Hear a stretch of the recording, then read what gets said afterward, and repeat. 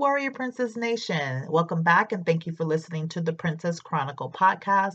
This is Nikisha. I'm so excited for what God has for us today. So grab your Bibles, pens, journals, and let's dive in. Ladies, I have a question for us this week, and that is, why do we, as people in general, put one demand on ourselves and another demand on other people? Like, we expect a lot of grace concerning our hangups and our habits and our missteps. But when it comes to other people, we expect more of them. Perfection sometimes. We expect for them to be better. We expect from them, we don't give them the same type of grace that we ourselves would want in that situation. Why is that? And especially as women, we can become so haggly, so just out to harm and damage and pull down and tear down other women. And not only have I seen this just in the world, but I've sometimes even seen this in the church, which is so sad. It's like when other women are successful and they succeed and they're beautiful and things are happening great in their life, why can't we as a gender just appreciate where God has taken them and how God has blessed them? Instead, we become very hypocritical. We become very, I would say, competitive and challenging towards that person because of where God has taken them, the success that they may currently be seeing. A lot of that is jealousy. A lot of that is pure hypocrisy. And that is something that I really was looking up today because I had an incident in my own life that occurred. And I literally, ladies, I got so angry about this particular situation with another woman. And I'm thinking she should step up her game and she should do this, this, this, this. And then I'm sitting with God and He just reveals that was very hypocritical because you don't demand the same thing of yourself that you are putting on this other person. And I had to sit with that. Well, what exactly does that mean? And I think when it comes to the word hypocrisy, we see it a lot used by Jesus in the New Testament when referring to the Pharisees and the scribes, or the teachers of the law. And He uses it a lot with them. Now, these are the religious leaders of His day. These are the people who are in charge of the synagogue. Modern day, these would be your pastors and preachers and ministers. And He's calling them hypocrites. These are your church people. And Jesus is laying out how they're hypocrites. Why? As a matter of fact, He gives a warning to His disciples that can be found in Matthew chapter, let's say 16.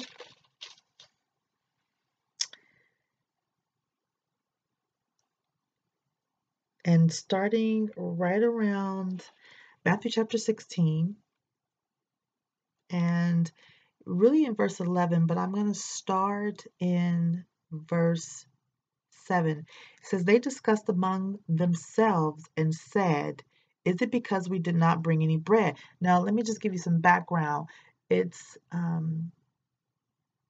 Jesus is walking with His disciples and they've just crossed the lake. The disciples have forgotten to bring bread. And Jesus turns around, actually in verse 6, He says, be careful. Jesus said to them, be on your guard against the yeast of the Pharisees and Sadducees. Those are the religious leaders. Verse 7, they discussed this among themselves. Is it because we didn't bring any bread? Now, disciples are thinking that Jesus is saying, be careful of the yeast of the Pharisees and Sadducees because they forgot bread. That's not really what they're talking about. He's in the middle of teaching them an important lesson. And so he goes on in verse 8, and it says, aware of their discussion, Jesus asked, you of little faith, why are you talking amongst yourselves about having no bread? Do you still not understand? Don't you remember the 5 loaves for the 5,000 and how many baskets full you gathered? Or the 7 loaves for the 4,000 and how many basketfuls you gathered? How is it you don't understand that I am not talking to you about bread? But be on your guard against the yeast of the Pharisees and Sadducees. Then they understood that he was not telling them to be on guard against the yeast used in bread, but against the teaching of the Pharisees and Sadducees. So Jesus is warning his disciples to guard their hearts and literally be on guard of the yeast or the teachings of the religious leaders in that day. So what was the teaching? What exactly was the yeast?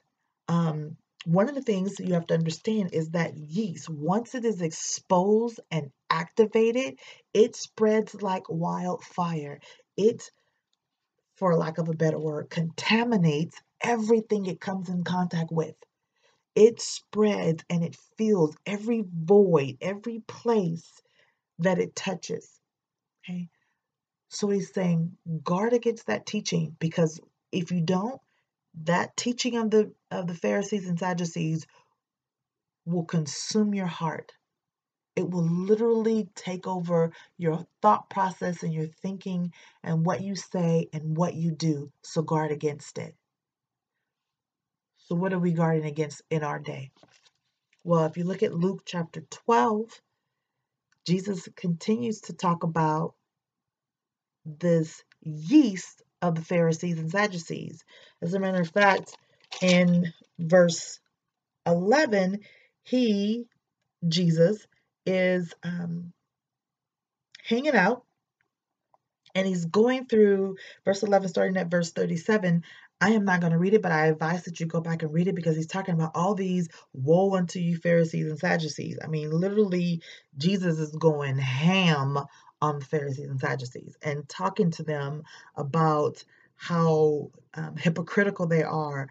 And at one point, he calls them snakes and vipers. I mean, literally, he's going in and he's telling them about, who they are um, internally, because they were so consumed about their external appearance and how they came off to other people. They were people pleasers, and they did all that they could to make sure they looked good in public. But internally, although they knew the law, knew the word in and out, they didn't apply it internally. So there was no change internally. Their hearts were really hardened, and they cared so much about what people said that they did everything they could by the letter of the law so they can appease people and get praise from people. Yikes. How many of us are people pleasers, and we seek the opinion of people over the word and command and promises of God? We seek the approval of people, and we do things externally trying to get that approval from people and that praise and that accolade from people. And God says, be careful of the yeast. Luke chapter 12, verse 1 is where Jesus talks about what this teaching really is from the Pharisees, this yeast. It says, meanwhile, when a crowd of many thousands had gathered, so that they were trampling on one another, Jesus began to speak first to his disciples, saying, be on your guard against the yeast of the Pharisees, which is hypocrisy. See that? That's the yeast. That's the teaching. Hypocrisy. That I can literally do one thing or say one thing and do another. Hypocrisy. So I had to go to my little Bible dictionary and really started digging, what is this hypocrisy? Well, I came up with some words that we could help us understand hypocrisy. insecurity, dissembling, guile, lying, inconsistency, conceit, false friends, instability, self-righteousness, deceit. Ouch, right? How many of us have had these things hidden in our hearts where we were friends with people or a person, but we really wasn't their friend? We were false friends. Or dealing with inconsistency. I'll do one thing for a little while and then I won't keep doing that thing. I'll not use profanity because I'm at church, but as soon as I leave church, I'll start using it again. I'll tell people it's not good to use profanity and then turn around and use it myself. Hypocrisy. And this yeast, as Jesus calls it, if we allow that in our hearts, it will spread and consume us. And then we start acting out of what is hidden in our hearts, these things, this insecurity, self-righteousness, deceit, instability, false friends. We'll start acting out in that manner because that's what's hidden in our hearts. It is not going to stay there long. As a matter of fact, Luke 12:2 says, "There is nothing concealed that will not be disclosed, or hidden that will not be made known." We can't be hypocrites and it not eventually come out.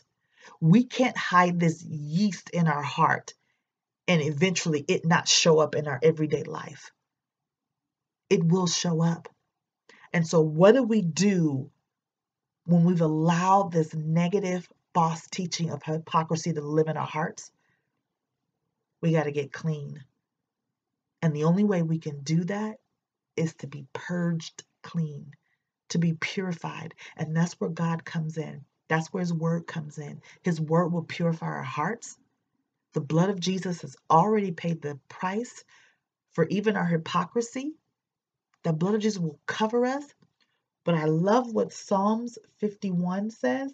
Psalms chapter 51, verse 7 says, Cleanse me with hyssop, and I will be clean. Wash me, and I will be whiter than snow. That's what we have to ask God for.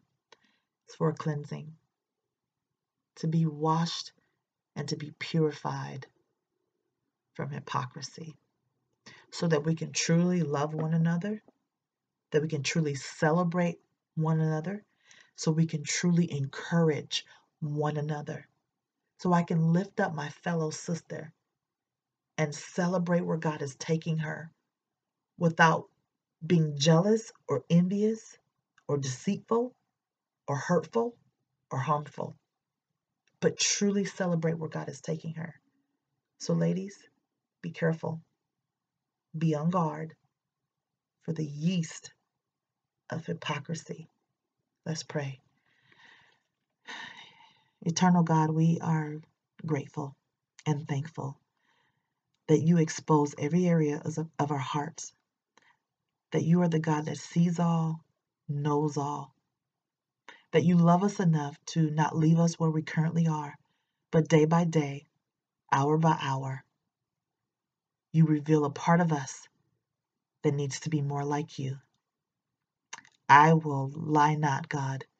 It hurts.